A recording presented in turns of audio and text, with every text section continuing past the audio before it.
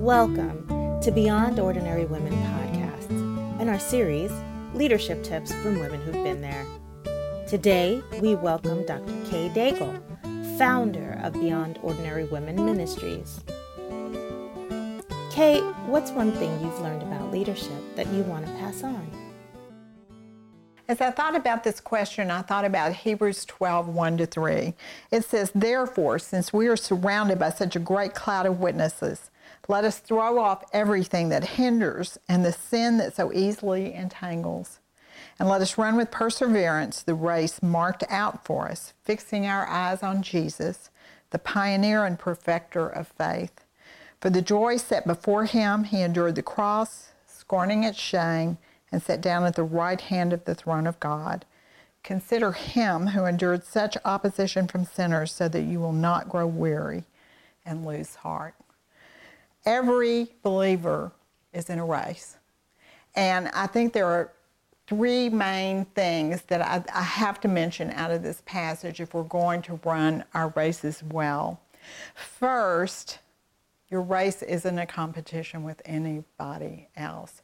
God marks out your race ahead of time. Your race is unique to you.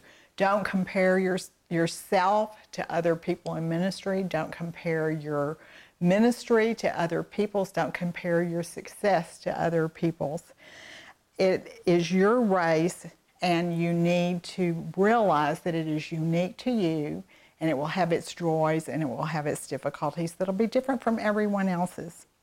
Secondly, God determines the course of your race. So you have to entrust him with the place, the pace, and the press of your race.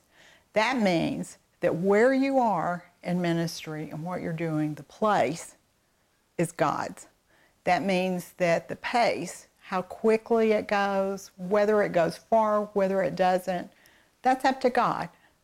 And the press is, how much do people notice that you're doing this? How much press do you get? All those things are up to God, and we've got to quit taking those things on ourselves and trying to make them happen and looking around us and saying, oh, I need to do this, that, and the other to get known, to get an audience, to get people coming.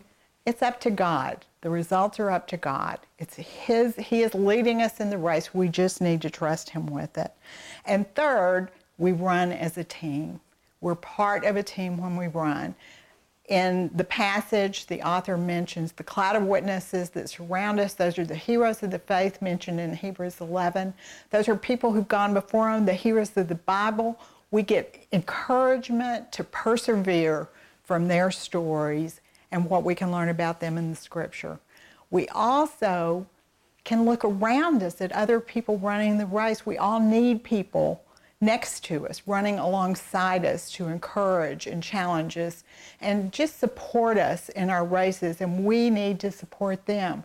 We need to look behind us at those who are lagging behind, who need encouragement, or those who've just begun their race that we can help along the way. But all the time, our eyes are fixed on Jesus, because he is the one that we're following, and we trust him with the race. Our job is to persevere. Our job is to follow Jesus. Our job is to look at him. And if we do that, in the end, he will say, "Well done, good and faithful servant." Thanks for listening to the Beyond Ordinary Women podcast. You can find more podcasts and information about women in leadership by going to beyondordinarywomen.org. This podcast was produced by Beyond Ordinary Women Ministries.